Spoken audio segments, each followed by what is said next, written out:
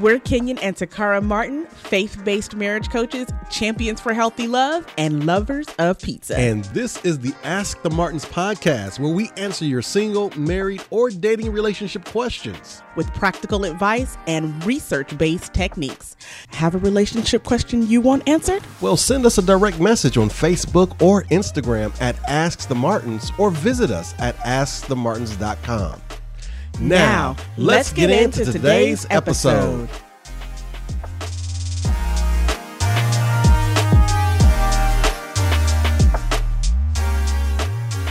So we were excited about that. Go ahead, babe. Let's go ahead and get to this letter. Y'all ready for this letter? I'm ready for this. Let's do this thing.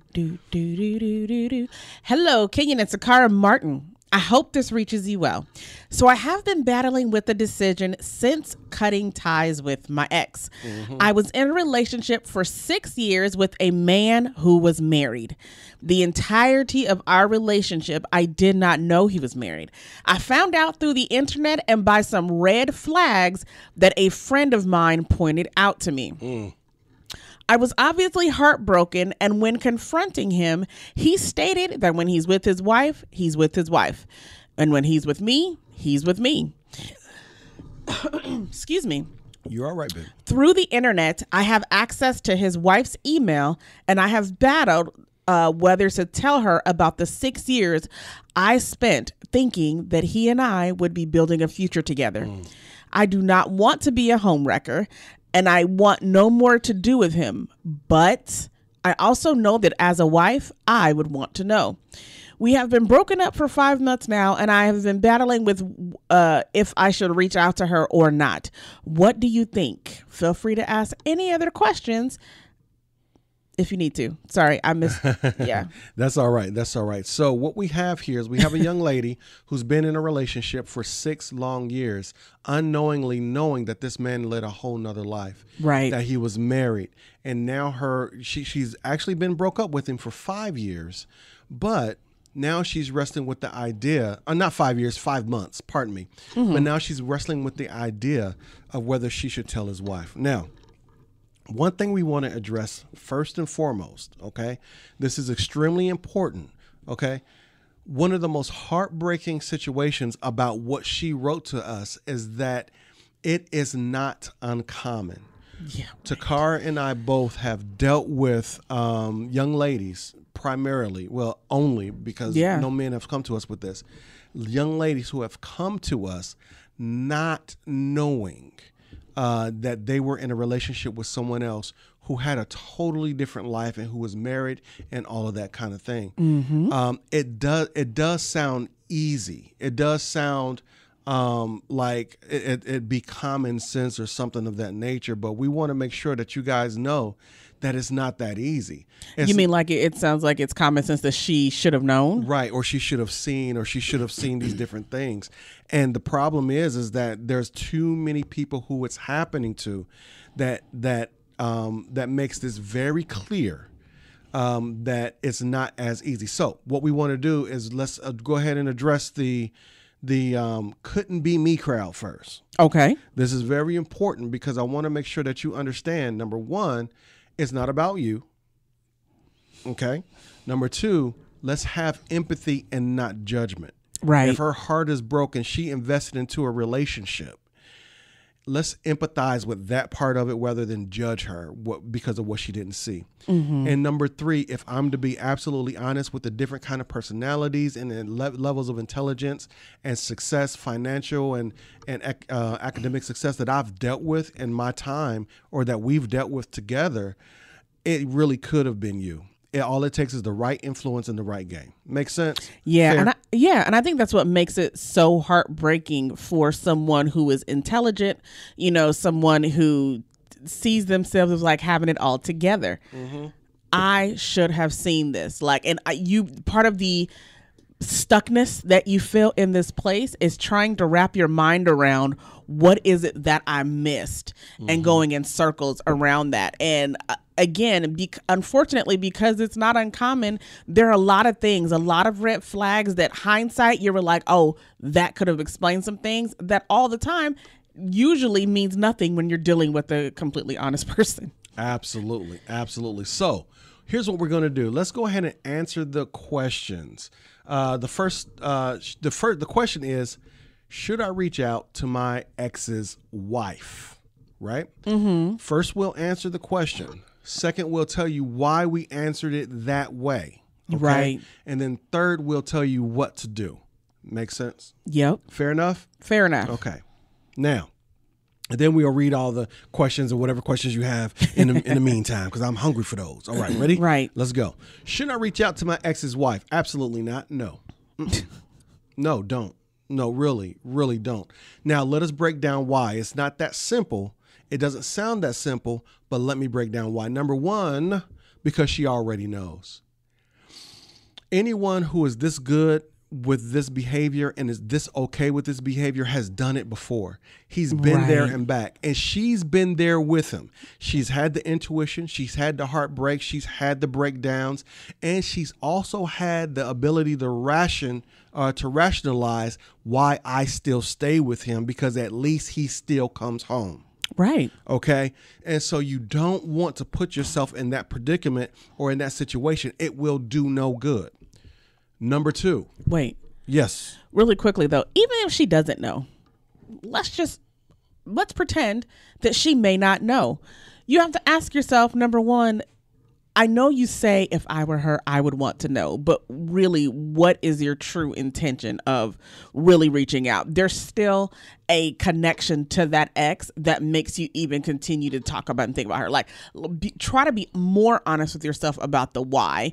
But then also, if she doesn't know, you're only really thinking about getting it off your chest and telling her from that place. But really, when you think about when you do reach out to somebody else's wife, the implications that comes back on you as a result of being that messenger. Absolutely. Like, regardless. And so even if she, like, whether she does or does not, you have to consider 360 what that attempt to blow up his whole life will do and actually come back and blow up in your face. Makes sense. And we'll talk about that. Number two, the other reason why not to do it is he's going to do it again. Do you believe that in those 6 years in that comfort that you're not the first one and you won't be the last? 6 years, exactly. Okay. And the reason why is anyone who is this good at compartmentalizing their lives and organizing in such a way that they can hide one side from the other is someone who has already justified doing it in their own character and in themselves. They're going to continue to do just those things. And I'm going to be honest with you. There's not going to be enough consequence for him to stop, at least not coming from that wife. Right. Okay. Number three is this is the biggest one. This is a real biggest one. Mm-hmm. So pull in here with me. I know she's there because we told her that we were going to do this. You're going to be disappointed. All right. Now let me break what that disappointment does to you. Typically, when someone hurts us this bad, we want justice. Right. We want them to know that they hurt us. We want them to know. We want them to be aware and actually admit that they hurt us. Okay. I want to blow your whole life apart. Right. That's justice. In a sense. Right. That's just justice. That's justice. Justice is like vengeance. Blowing your life up. But then what happens is, so that we don't look vengeful, what we do is we attach our justice to a supposed victim. Right. So we look for a victim to attach our justice to, and the victim that was chosen right here is the wife. Okay. And so we'll say to ourselves, I'm okay. I'm through it, but it's not fair for her to live in it. Okay. And what happens is that empathy becomes the rationale for saying, I need to make that phone call. The problem with it is not only did we just identify how she probably already knows, but the other part of it is that what we call the counter catharsis of it. What catharsis is actually an emotional release and relief. Right. I release it and now I'm relieved. That's what catharsis is. We get that kind of catharsis of release and relief when justice is served. Right. All right. Justice just came through. The problem is that when justice is disappointed, we don't get that release. we don't get that relief, and then we're frustrated, and that frustrated binds us consistently to them. So now we're at a part of a relationship that we don't even want to be in anymore. And even if he is not the topic of how I feel, I'm still bound by this because now what I did has just become frustrated. Yes. Makes sense? Yes. Can I just say something? Early on in the letter, she said when she confronted him about being married, he didn't fight it. He didn't deny it or whatever. He said, listen, when I'm with my wife, I'm with my wife.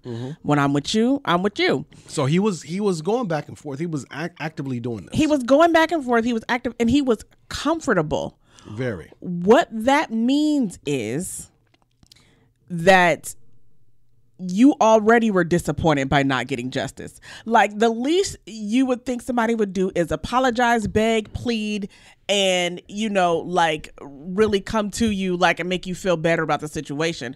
But now he's basically said, I'm comfortable here. You do what you want to do. I'm going to do what I want to do. This is how I am. So now your justice, now you've already been disappointed. And so even if it's not intentional, you're well, then the wife needs to know because the wife then needs justice. Honestly, all you're doing is deflecting your need for justice onto the wife, and you're putting her in this situation because let's be real, you're not also getting the justice that you feel that you deserve in this either. Right. Absolutely. So if I don't call the wife, if I don't reach out to her, what do I do? Okay. Now we're going to tell you what to do, but understand that this is 6 years of stuff that you built, that you invested in, that you had hope in, all this kind of stuff. And so 6 years of this is not going to be overturned in one podcast. Right. Amen. Okay. So we're going to give you ideas. Okay. We're going to give you steps, or not necessarily steps, but ideas of things that you need to do. Because really, to be honest, if this is this is about you and what you need, has nothing to do with him. Has nothing to do with her. This is all about you, what you need, and your peace. Does that make sense? Amen. And the more you, I'll tell you. We'll give you good examples in a minute. The first thing you need to do is you need to isolate his behavior as his. That's very important. His character is flawed and it's broken. His behavior was his choice, right? But you have to hold him accountable for how he treated you. Right. And what we mean by that is all too often we're looking at who the victim is. We're looking at ourselves as the victim because they hurt us. They disrespected us. We don't know how they got us that way. We don't know how stupid we could be or whatever the case may be. I'm not calling you stupid because you aren't. Right. That's how people tend to feel. That's how we tend to feel. But what you have to do when you hold him accountable for his flawed character, what you're actually doing is separating yourself from his behavior. Right. And you're not allowing his behavior to define who you are. You're not internalizing that behavior. Does that make sense? Yes. This is so very important. It's the first thing you need to do because it's the first thing you got to get in your head. His behavior belongs to him. It has nothing to do with me. It has nothing to do with how smart I am, how pretty I am, or whatever the case may be. You have to get that in your head first. Right. Make sense? Yes. Second thing, and our goal is to free you from this. We don't have to worry about the wife. And I'm going to tell you why in a minute. But our goal is to free you from this. Mm-hmm. Right? Second thing you have to do is you have to grieve. Grieving or crying or getting it out on purpose is refreshing. It's a catharsis in and of itself. It's releasing. Mm-hmm. Grieve it like it's something that you lost. Grieve it like a death, because it is the death of a relationship. Grieve it like a lost love. Grieve the pain of losing that. Also, understand that this was a traumatic experience for you. Think about it like this. It doesn't matter how well you drive. It doesn't matter how well the traffic lights work. Mm-hmm. If someone comes out the blue and hit you, that's going to traumatize you. It's going to traumatize your ability to want to get back into the car. Now think about this. If someone purposely put you in traffic knowing that you could potentially get hurt, then that's traumatic as well, because now you have someone you trusted who victimized you. Like they put you in traffic in a damaged car. Absolutely. And so the point there is you have to grieve that victimization. Okay? You have to grieve that you were part of that. Because what that does is that releases you from feeling like you were complicit in the things that they did that were wrong. So grieving that, okay? Mm-hmm. Grieving that helps get that all out. You have to. It is so important. It's literally psychologically important to spend some time, maybe a month, just taking time to myself, stealing time for myself just to cry it out. All right. That goes for both men and women. Men grieve a little bit differently, but also you want to grieve to relief. What does that mean? Grief to relief. Have you ever lost someone like they were terminally ill? That's what you said earlier. Yeah. They were terminally ill. And even though it hurt to lose them, you were glad they weren't going through it anymore. Remember that? Or you're glad that they're finally at peace. Right. Grieve yourself into a place of relief to peace. Thank God you're not there anymore. Thank God this is not you anymore. Thank God that you don't have to deal with this anymore. Grieve yourself. It's like crying yourself happy. Right. Make sense? Yes. Okay. Number 3. You good? I'm good. Okay. Number 3, purposefully disconnect. Remember, this is for you. This is what you need to do. Purposefully disconnect. While you may have already cut him off in several ways, and more than likely after 5 months and going through the whole tragedy of figuring this thing out, we know you've cut him off. You did everything. You've done your due diligence, but you're still thinking about him. Right. You're still considering him. You still have access to emails and social media. You need to purposefully disconnect yourself from him in all those different ways, shapes, forms, and fashions. Deleting phone numbers, disconnecting or blocking in social media, disconnecting and blocking her in social media, delete her email, remove everything that is him from out of you.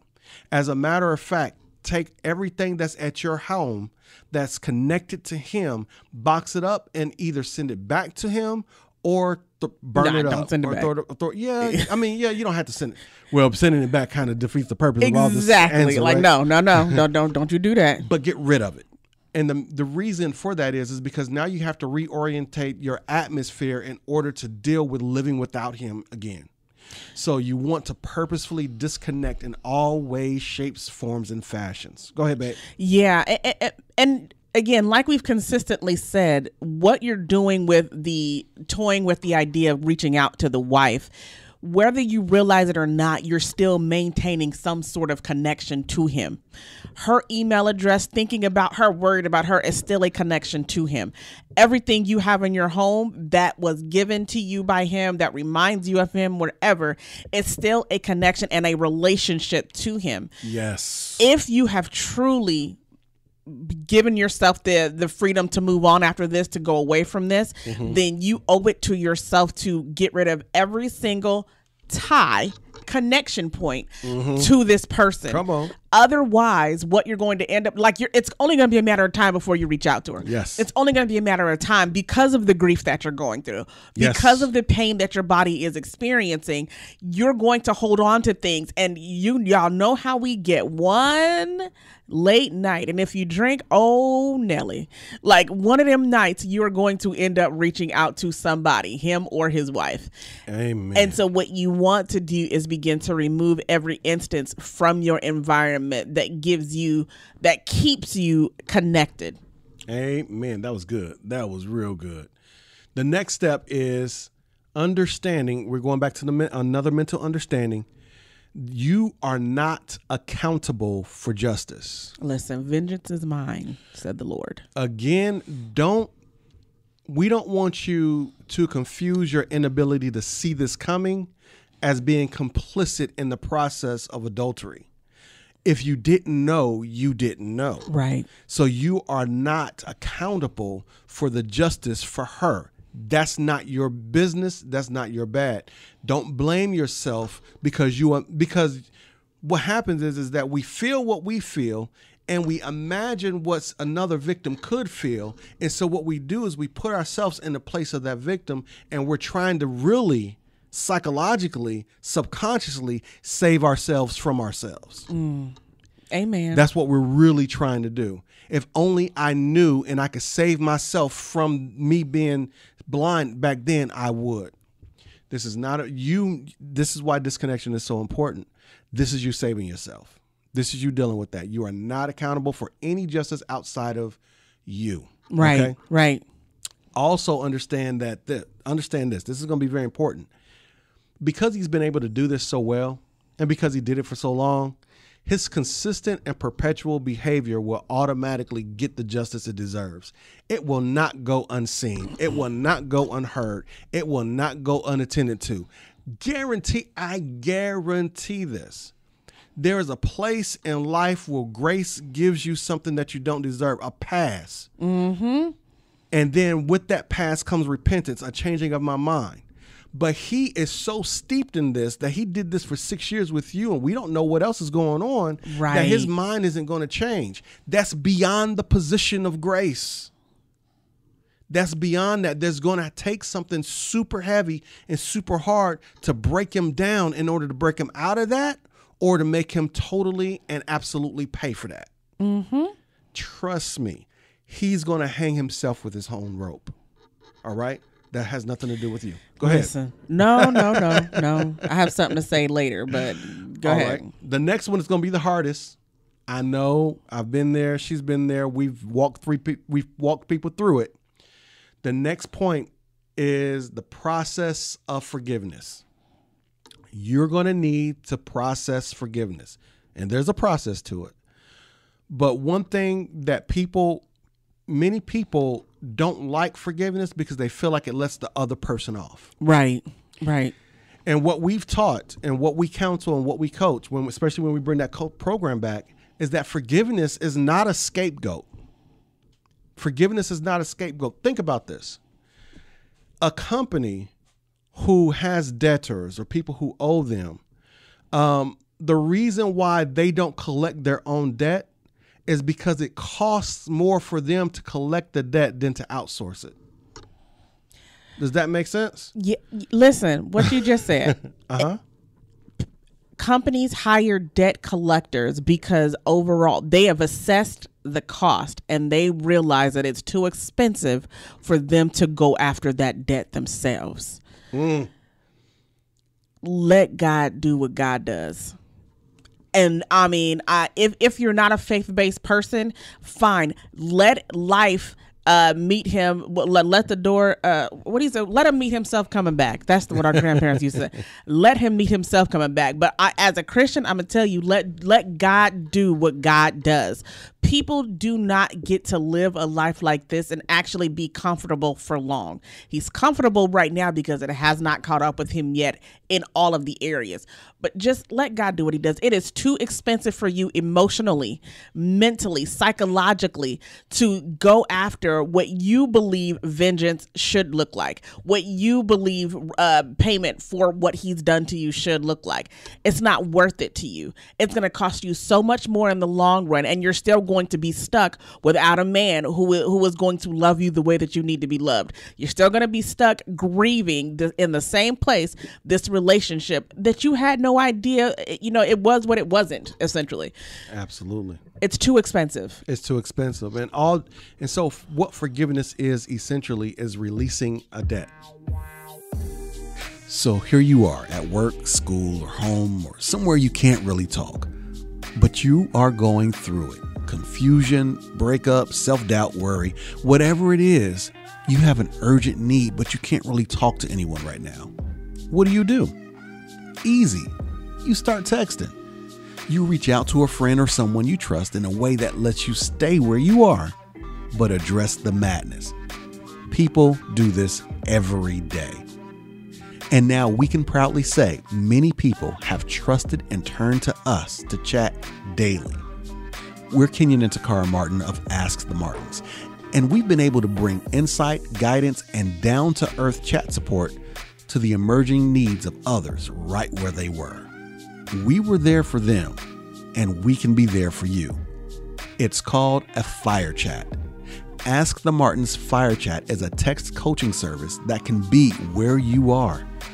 Fire Chat allows us, Kenyon and Takara, to be that comforting friend, that close confidant, and a real-time coaching counsel that you need, privately, silently, and urgently.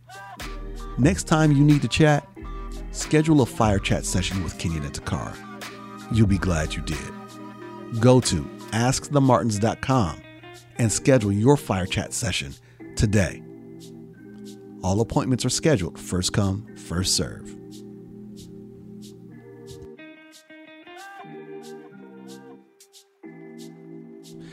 If you pursue what he owes you, you'll find yourself emotionally overextended beyond your ability to afford the effort. That's good. Don't pursue it. Make sense? Yes. Move forward. His behavior will ensure somebody's going to collect. Okay? Mm-hmm. Finally, number 6. The only way something can be totally behind you is if you move forward. That's the only way. We're 5 months into this breakup and you're thinking backwards. Mm-hmm. The only way something can be behind you is if you move forward. We don't want you to look back. We don't want you to think back. We don't want you to consider anything from behind you. Keep moving forward. And if it gets hard to move forward, because it will, because you built some things inside of you that's still connected to him in so many ways, get help. Yes, ma'am. Yeah, and part of that help really should be, let me rewind. The reason why it's so hard to go forward and we keep going back is because one thing that Kenyon and I are always stuck on is the idea that people become our habits. Our connection to people, how we respond to people in our lives become our habits.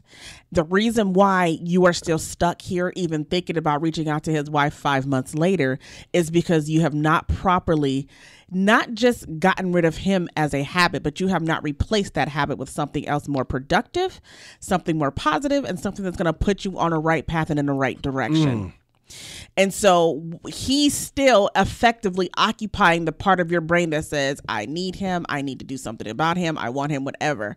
So do yourself a favor and take a step back and begin to, as you're purging your environment from all things him, what are things that you can begin to do that replace the habit of him with something something that benefits you, something that is going to feed your soul, something that's going to put you forward in a new light to yourself? What is it? There's an empty space that he has left, and you have to, instead of keep piling his stuff back in that empty space, leave it empty and sit with yourself and figure out, what can I do to replace the habit of him with something that is better suited for me? Amen. That was so good. I see some questions up there. You want to go ahead and grab them? Before we jump to the question, okay, we got 20 minutes. Yeah, we have 20 minutes.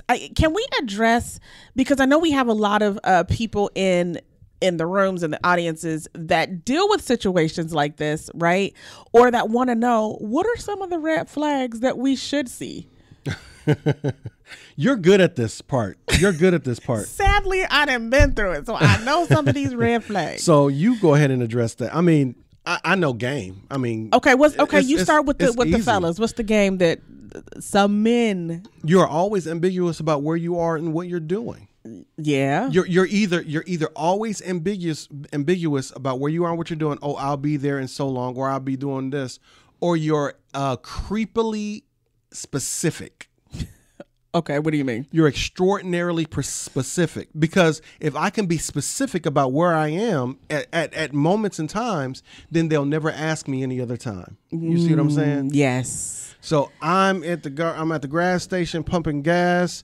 I'm buying a pickle and a Diet Coke, and and I'll be to you after I hit the $20 mark. Right. Gas is $3 a gallon. You know. So you're saying they're very specific. So that it's to the extreme of specific, because that's a part of the game. Right. Okay? Right. Silent phones. Whenever our phone is on silent. Now listen, hold on. Wait a minute. Hold on. Let's get this straight. All of these in isolated sequences may not mean that somebody's married to somebody else. All right. All these in isolated places. Right. We don't want you going out here with the checklist. And if you see one, you think that, no, you married, dog. I'm sorry. I can't mess with you. But understand that there are ways in which you can be socially engineered in order not to look. It's called sleight of hand. It's called prestidigitation. It's called magic. And what they do is they make you look that way so you don't look this way and see what they're doing up under the table. Right. That's very important. So all these different ways, I just want to make sure we say that because my phone stays on silent. Takara's phone stays on silent, but that's because we don't want to be bothered. Right. But our phones are always unlocked. And if she has my code and I have hers, we have codes on them because one of us lost the phone one time in California. And one of us lost.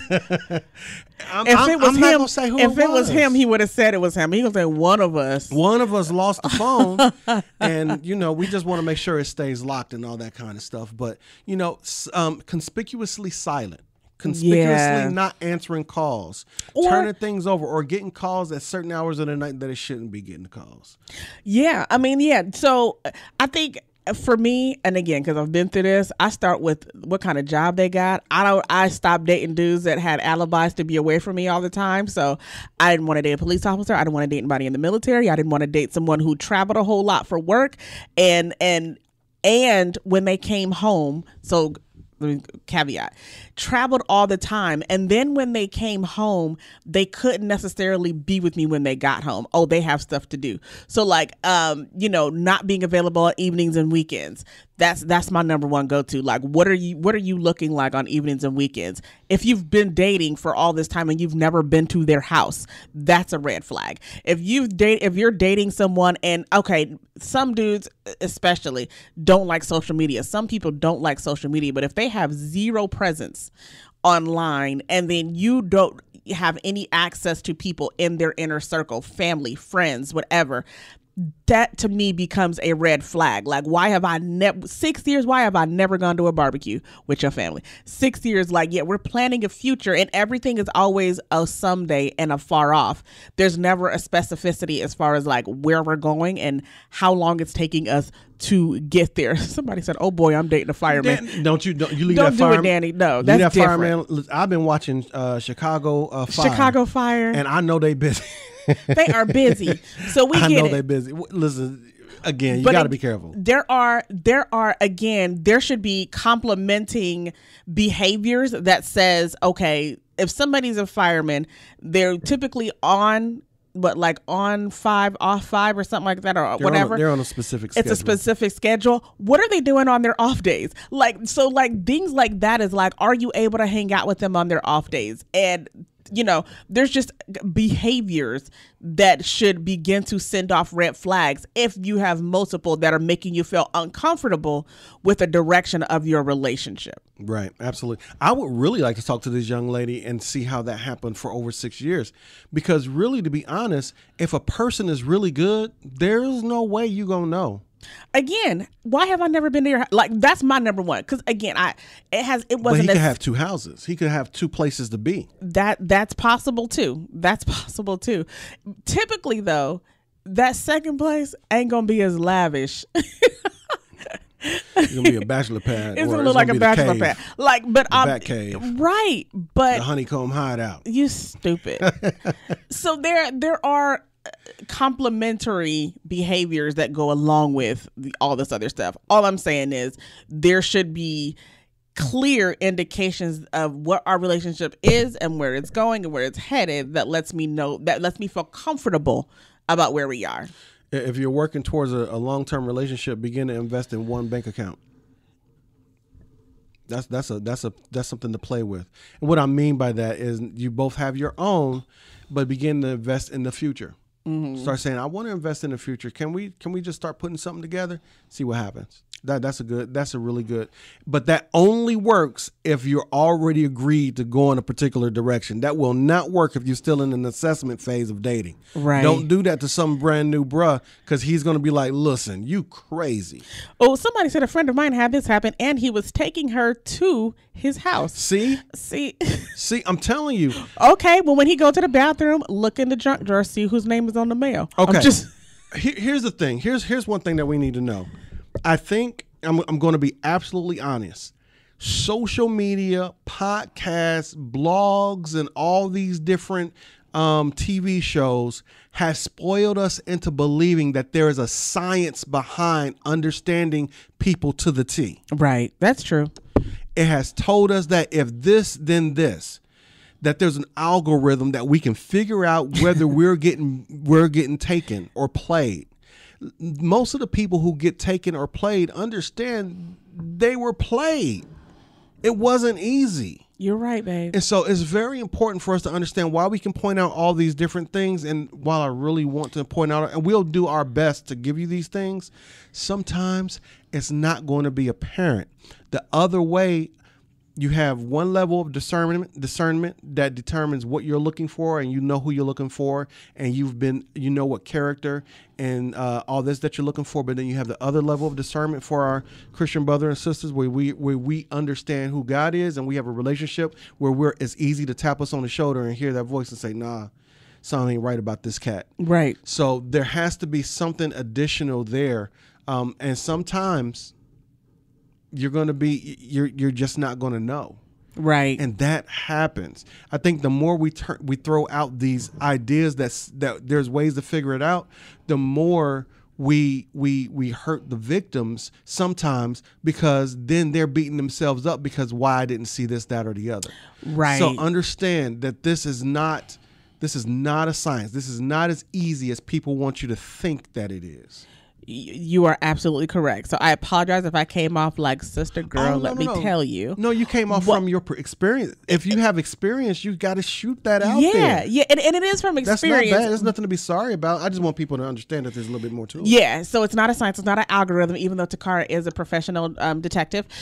She is. I will say that the whole idea behind even listing some of these things is that you should always be on alert and on guard. Don't allow someone to get you so caught up that you're not paying attention to your surroundings and their behavior in these situations. I think that's the bigger statement in all of this. Kenyon always says, do not allow someone to sweep you off your feet without inspecting where you're going to land.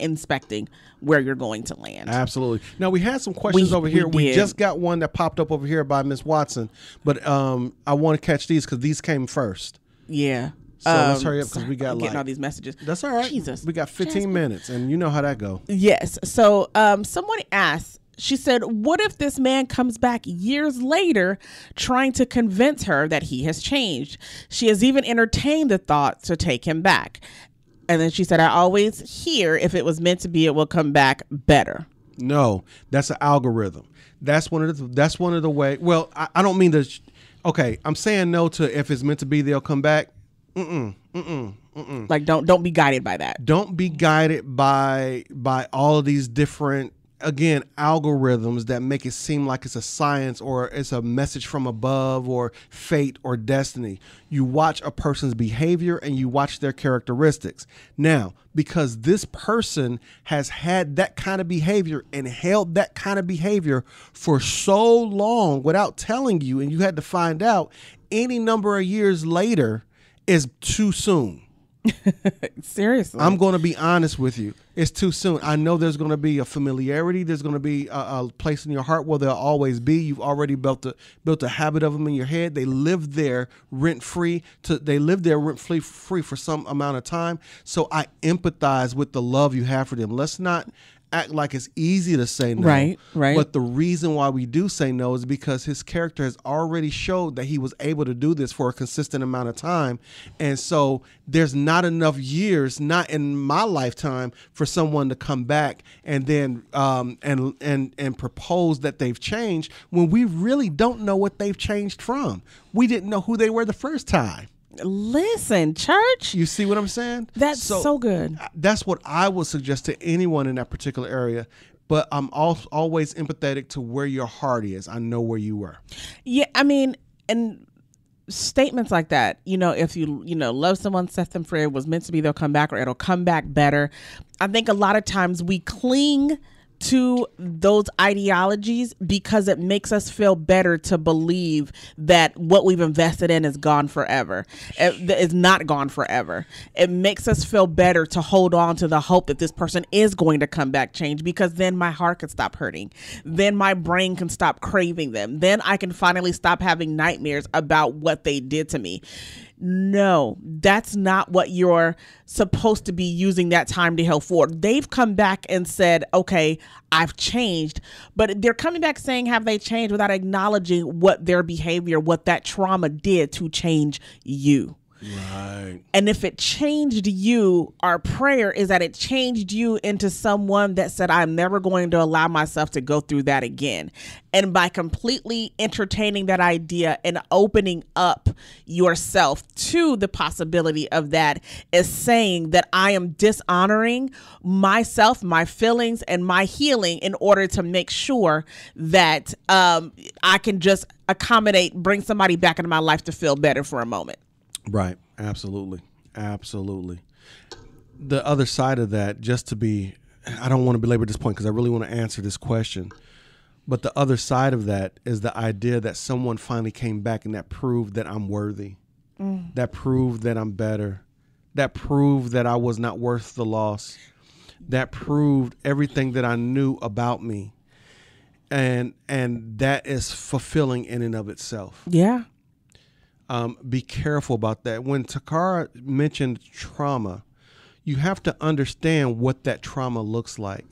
And what that trauma looks like is the bad dreams. When someone goes through any period or point of or trial with PTSD, small p, not like in a war or not in a violent, we're not talking violent criminal activities, but we're just talking about in these moments of having your whole life shook. Mm-hmm. Part of that is bad dreams. Part of that is not being able to eat. Part of that is not being able to sleep. Part of that is asking yourself. Part of that is going through the 5 stages of grief. Part of that is being stuck on the stage of negotiation if they come back. Right. Part of that is all part of the trauma, and we want you guys to understand what's going on in you is not so much that you're still in love, but you're still traumatized. Jesus. Thank you for listening to the Ask the Martins podcast, recorded live on social media and distributed to iTunes, SoundCloud, Stitcher, Spotify, and Audible. Now, we can't grow without you, so help spread the love. Wherever you found us, rate, like, share, and leave a review. We are grateful to you and appreciate you in advance. Do you have a question for us? Then visit askthemartins.com. Ask us your question or ask for a friend. Once again, thank you for tuning in to Ask the Martins podcast. We hope you enjoyed the program.